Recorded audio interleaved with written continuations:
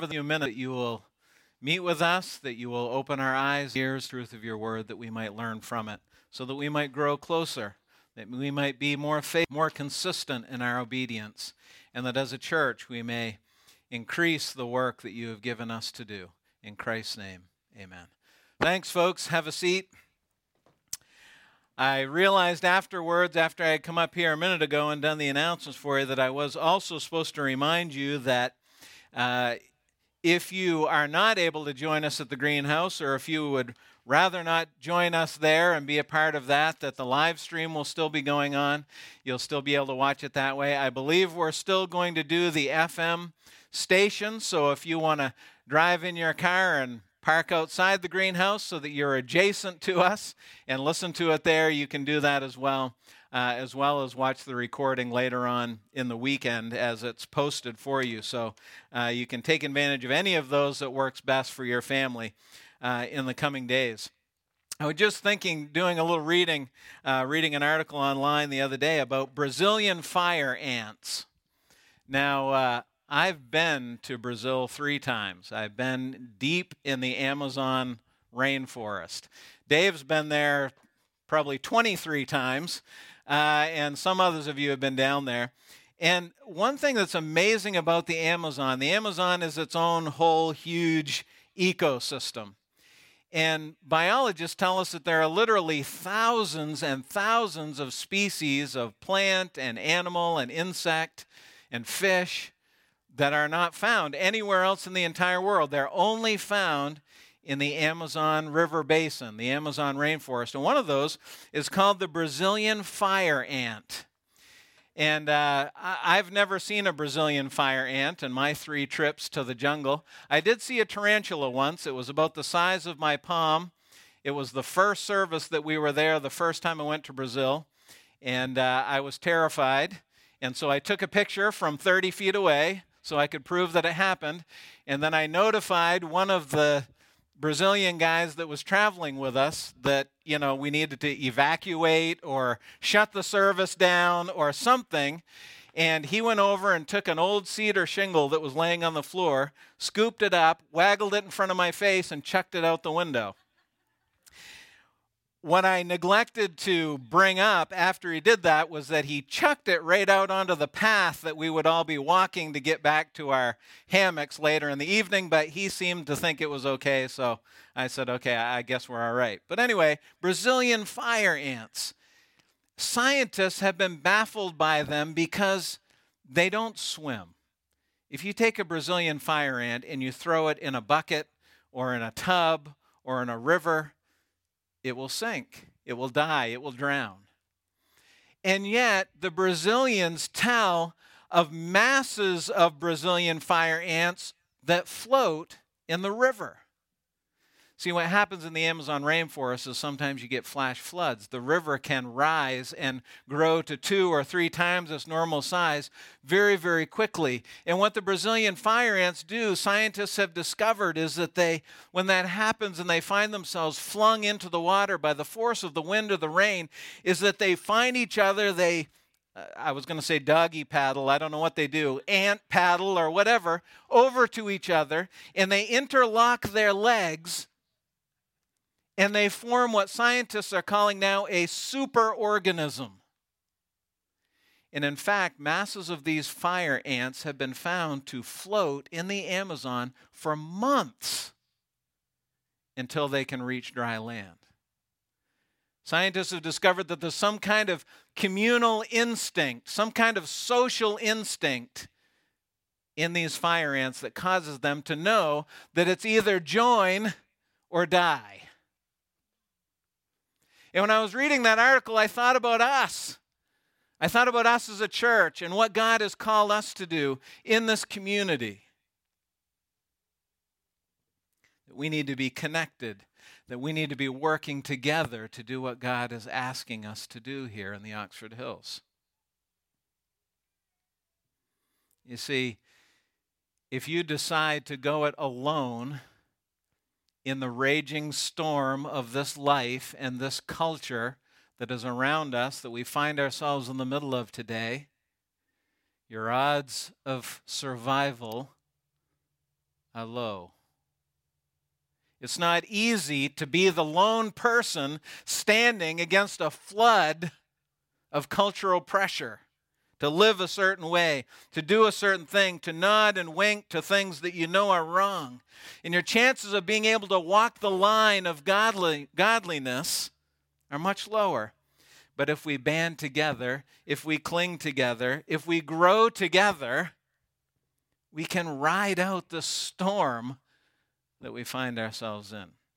Now, last week we talked about taking personal responsibility for our spiritual lives and growth. And that is so very important for each one of us as individuals to make that decision. However, we must understand that there is a communal aspect of being a Christ follower. We are not called to live as Christ followers alone. It's not a solo sport, it's a team sport. The word church is the word ekklesia. In the Greek language, the root that ekklesia comes from, it comes from a verb which means to call out of. And friends, God has called us out of this culture. He has called us out of this lifestyle that is so pervasive. There is also an implication here that we are not only called out of something, but we are called to something. We are called out of this world and to God's kingdom, to His family, to the church. Now, I was encouraged last week that 3 or 4 of you noticed that we weren't doing our whole story series. Did anybody else notice? 8 people noticed we weren't in Job. I had somebody come up to Tim last week and say, "Hey, what happened? I was reading in Job all week and you didn't." And Steve Coombs, Steve, if you're out there watching today, I was encouraged that Steve was paying attention because it was only halfway through the message that we realized that we weren't in Job, that we were in 2 Timothy.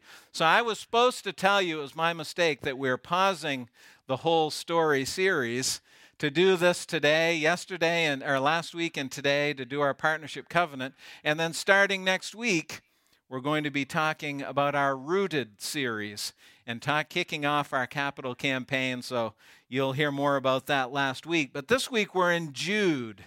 So if you have your Bible, turn all the way to the back and then flip back a few pages through Revelation to Jude, because it's the second to the last book. It's only 25 verses.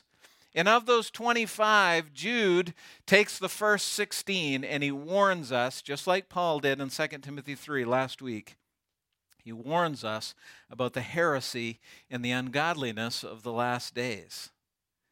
But what I want to look at with you this morning is the last 7 verses, the last 8 verses.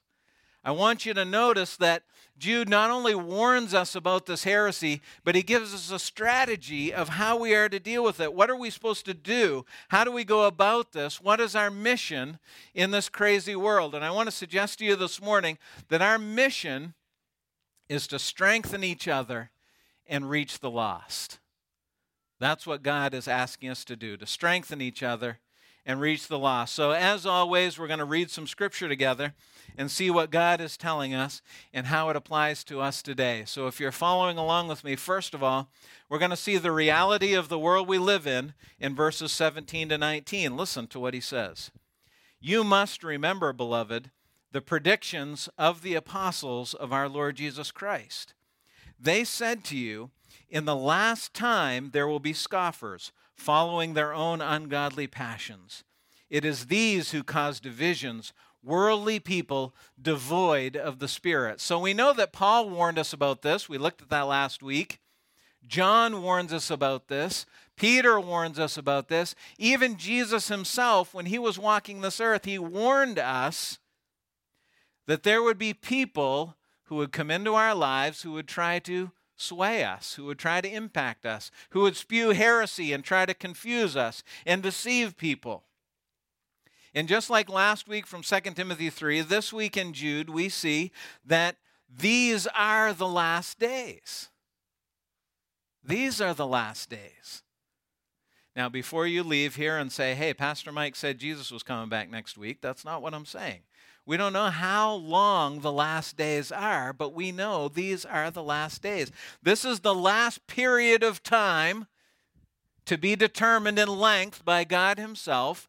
This is the last period of time in which God will deal mercifully with the people of this earth. He has chosen to give us the opportunity to trust Christ, to accept salvation, to live for him. One day, soon, we don't know exactly when Christ returns and that window will close. And God will change his dealings with mankind, and he will no longer be merciful. He will judge the world by his justice. We see that very clearly in the book of Revelation.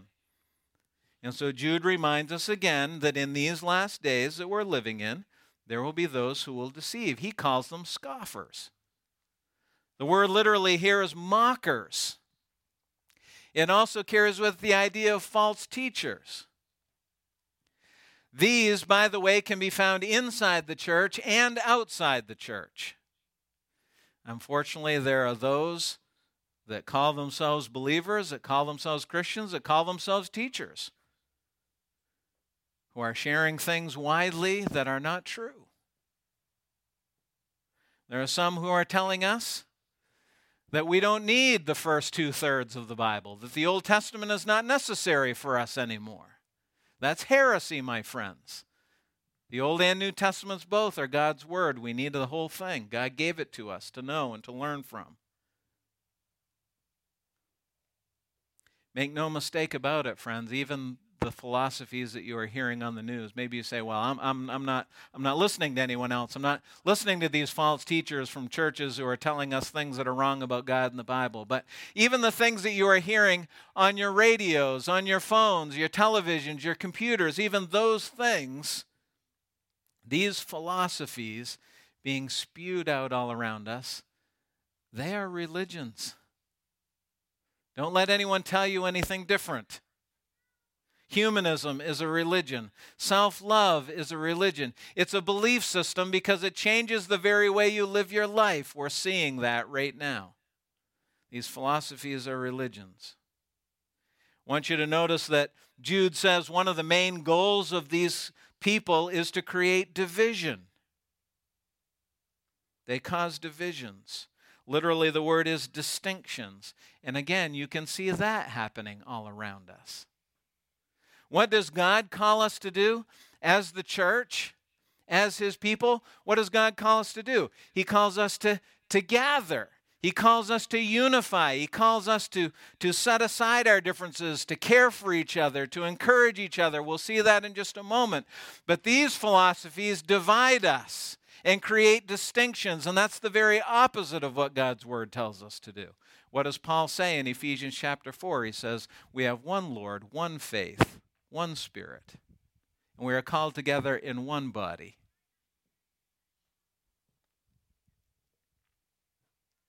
I want you to notice that next Jude addresses the responsibility that we have to each other in verses 20 and 21. Here's verse 20. But you, beloved, building yourselves up in your most holy faith and praying in the Holy Spirit, keep yourselves in the love of God, waiting for the mercy of our Lord Jesus Christ that leads to eternal life. Now here Jude does something that is so common. I've mentioned it to you before. If you noticed it, is that he puts a hinge in here, a shift. He says, this is what they're doing. This is what these false teachers are doing, those that would try and confuse you. But you, there's a shift. There's a hinge. Here's the strategy. Here's the difference. Here's God's calling to us as a church. Just like the Brazilian fire ants, we need each other. And he tells us 4 things that we should be doing. These 4 things should be prominent here at Mossbrook Church. These 4 things. Here they are. Number 1, build each other up. Now, I won't bore you with Greek verb tenses and all that kind of stuff, but here's what you need to know about that command. Build each other up. It is a command, and it is ongoing. What Jude is saying here is build each other up today and keep on building each other up. And this is not optional. It needs to continually be happening. The only way to recognize error is to know the truth. When I turn on my radio in the car, or I flick on my computer and I click on something to listen to, and I hear somebody spewing these things, I know immediately that it's error. Why? Because I know the truth. Now, I don't know it perfectly. That's not what I'm trying to say. What I'm saying is I am continually making an effort to learn and to know the truth and to encourage you to do the same. And that is the way that you will recognize error when you know the truth. We need to encourage each other in that. This command is all about the Scripture and our knowledge of it. And this is why so many people are being deceived by what's happening, because they don't know the truth. This is why we have small groups. This is why we encourage you to come to church. This is why I encourage you to be part of the small group. By the way, we've been looking at our small groups, and if you're interested, you can talk to Tim Yates or Jessica after, or me or Tim, and we can help you. But we have more small group leaders ready to go than we ever have, and we have some small groups that are waiting for people to be in them. So be a part of a small group. Build each other up. Learn and know the truth. When the Apostle Paul was talking to the other apostles and encouraging and challenging them in Acts chapter 20, he said, I commend you to God and to the word of his grace, which is able to build you up, to strengthen you and help you to know the truth. So build each other up. Here's the second thing that we need to be doing to strengthen each other. We need to pray together in the Holy Spirit. This means that we need to be praying in agreement with his will, in agreement with his desires. Again, we need to know the word, because that's where God's will is revealed, and we need to pray it. There's so many times when we look around and we say, I don't know what I should do. But God reveals his will to us in his word. We won't know it unless we know the word. When we know it, we need to pray it. We need to pray that God will, through his Holy Spirit, give us the strength to bring our lives into line with it. We need to ask him for his power and his working, and for our unity as we move forward. Pray together in the Holy Spirit. That's the second one. Here's the third one. We need to be watching over each other. Jude says, keep yourselves in the love of God. Now, I want you to notice something about this. He doesn't say, keep yourself in the love of God. Now, you don't need to know Greek grammar to understand this, just English grammar. How many passionate fans of English grammar are in the crowd here today?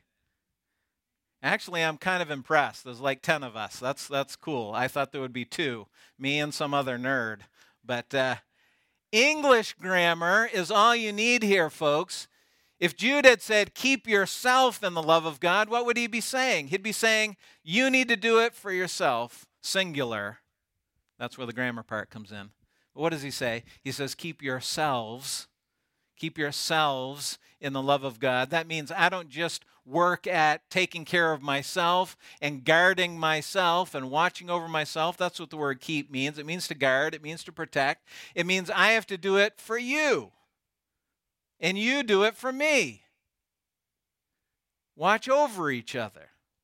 Look after each other. It takes constant care to ensure that our minds are pure, that our words are healing rather than hurting, that our motives are honoring to God. And we need each other's encouragement and challenge in this. Again, our small groups, that's why we do this, folks. Because we need to be encouraged. I need people. There are times when I am discouraged. There are times when my mind drifts, and I need to be reminded of what is true and what is right. And so do you. We all do. Over in the book of Ecclesiastes, Solomon says it this way. He says, being alone is incredibly difficult. 2 is better, and 3 is best. It's difficult to stand alone on the top of a hill and fight off the enemies coming up in 360 degrees. But if you have someone that you can stand back to back with, you can defend both directions, and 3 is even better. That's what Solomon says in Ecclesiastes 4. The same is true with us spiritually. To be consistent in our obedience, we need to watch over each other. And here's number 4. We need to anticipate Christ's return. He says, waiting for the mercy of our Lord Jesus Christ. The word waiting here carries with it the idea of expectancy. It means active looking. Have you ever seen a little kid that's waiting for his dad to come home for work, or waiting for his mom to come home from work? And when he knows it's time, he keeps running over to the window and peeking outside to see if he's there. That's the idea. The other day I drove home and I pulled in the yard and there was Gavin standing there at the window waiting for me to get in. No, he wasn't doing that. He used to do that, but he doesn't do it anymore. That's what Jude is talking about here. It's that expectancy. It's that active waiting and looking. Is he coming? Is he coming? The anticipation of Christ's return should color every area of our lives.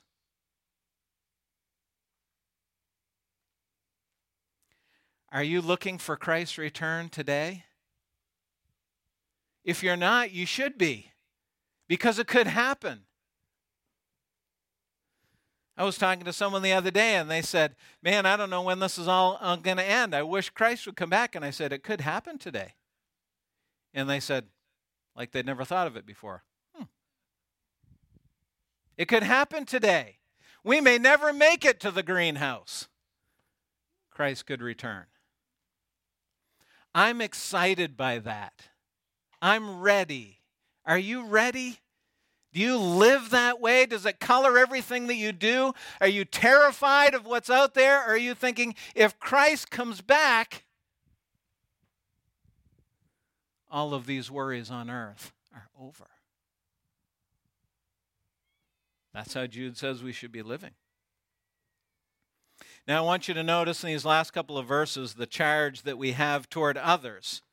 In verses 22 and 23, have mercy on those who doubt, save others by snatching them out of the fire. To others show mercy with fear, hating even the garment stained by the flesh. Now we've just talked about 4 things that we need to do together. We're together. We're like the Brazilian fire ants. We've got our legs, we're all interlocked so we can ride out the storm. And that is part of our mission. But the church cannot only turn inward. We can't only focus in. We have a responsibility to the world that's around us as well. We have a mandate that involves the world. 3 things very quickly. Number 1, Jude says, be compassionate toward the unsure. He says, be merciful to those who doubt. The word doubt means vacillating. It means back and forth. It carries with the idea of being confused. There's many people around us that just aren't sure what they believe. They're confused by what's going on. They don't know what's right or what's wrong. What should I do? What shouldn't I do? And Jude says we need to show kindness to these people. We need to be compassionate with them. We need to share the truth gently with them, that they may know of God's love. We're not to ignore their sin, but we are to be patient and gentle so that they would understand the gospel before it's too late.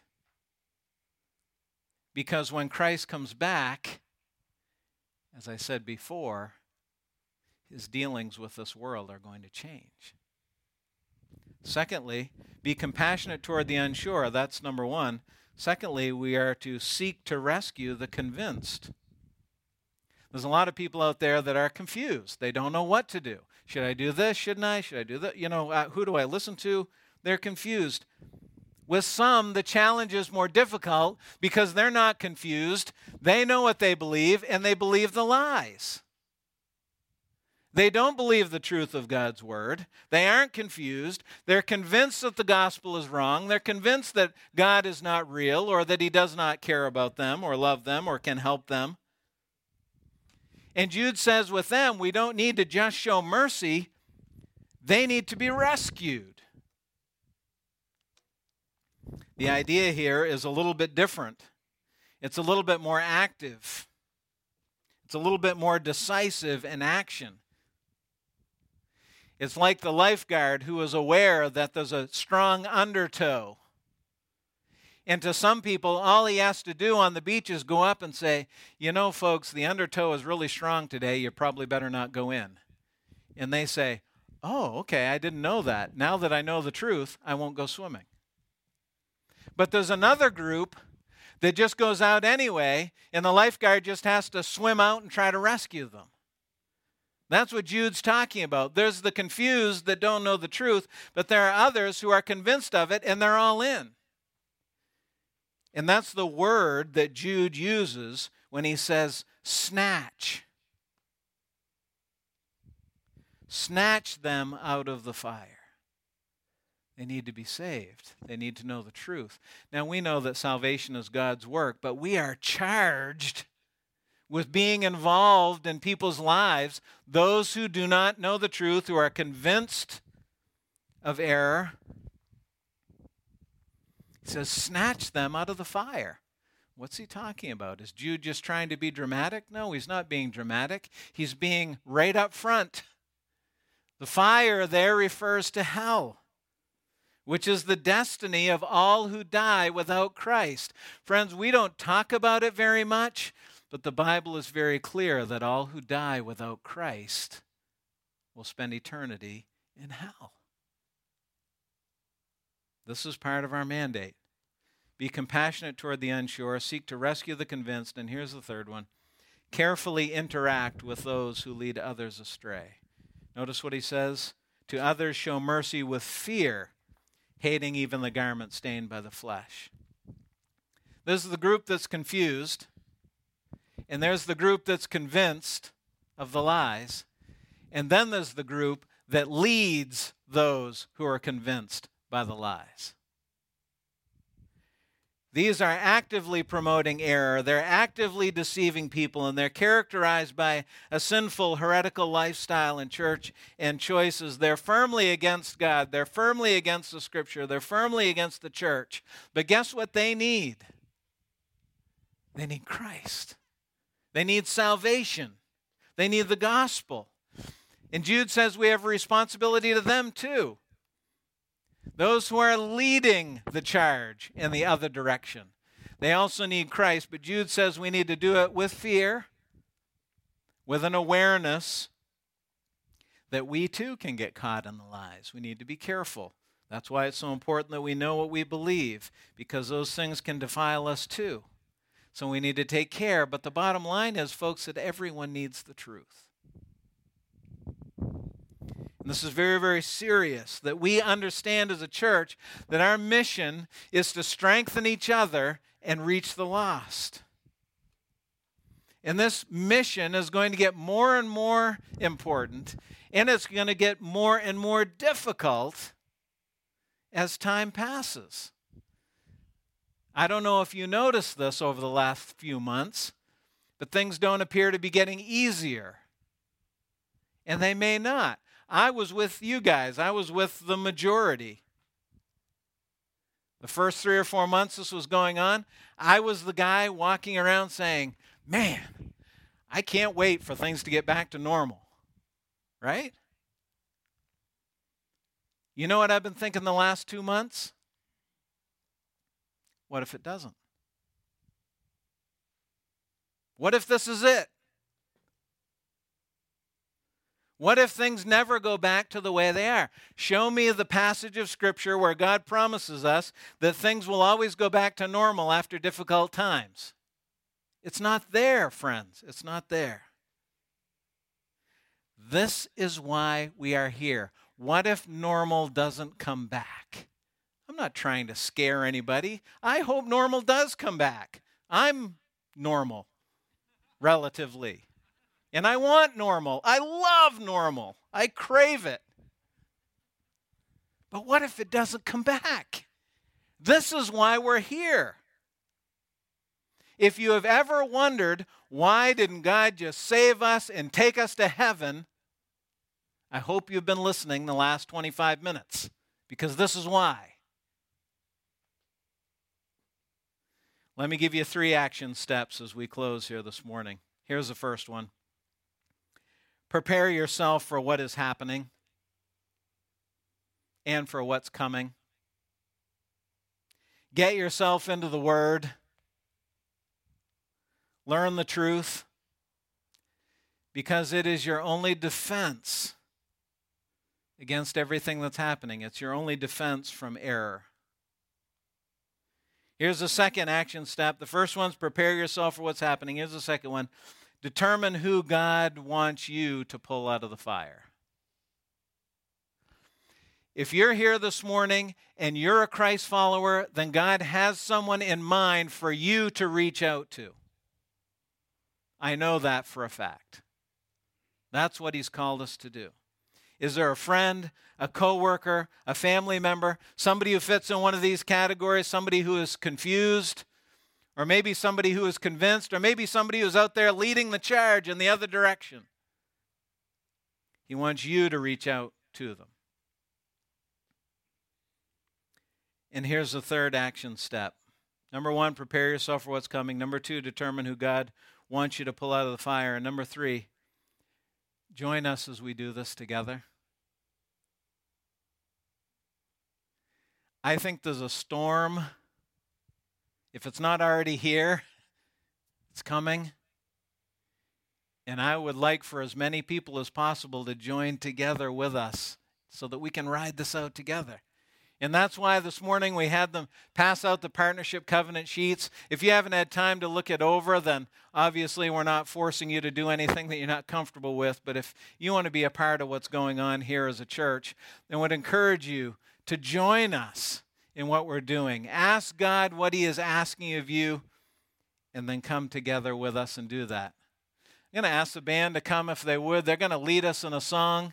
If you have that covenant and you want to fill it out this morning, then you can bring it up while the song is playing. You can put it in that basket, or you can pull out your phone and fill it out online on the app or the website, whatever you would like to do. If you're not, if you want to take it home and pray about it and think about it and bring it back, you can do that too. But we pray that you will join us because God has sent us out. We're here together, and now we're going out to do what God has called us to do.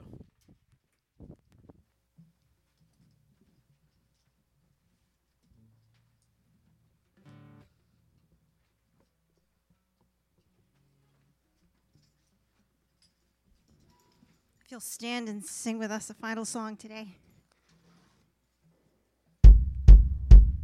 1, 2, 3, 4.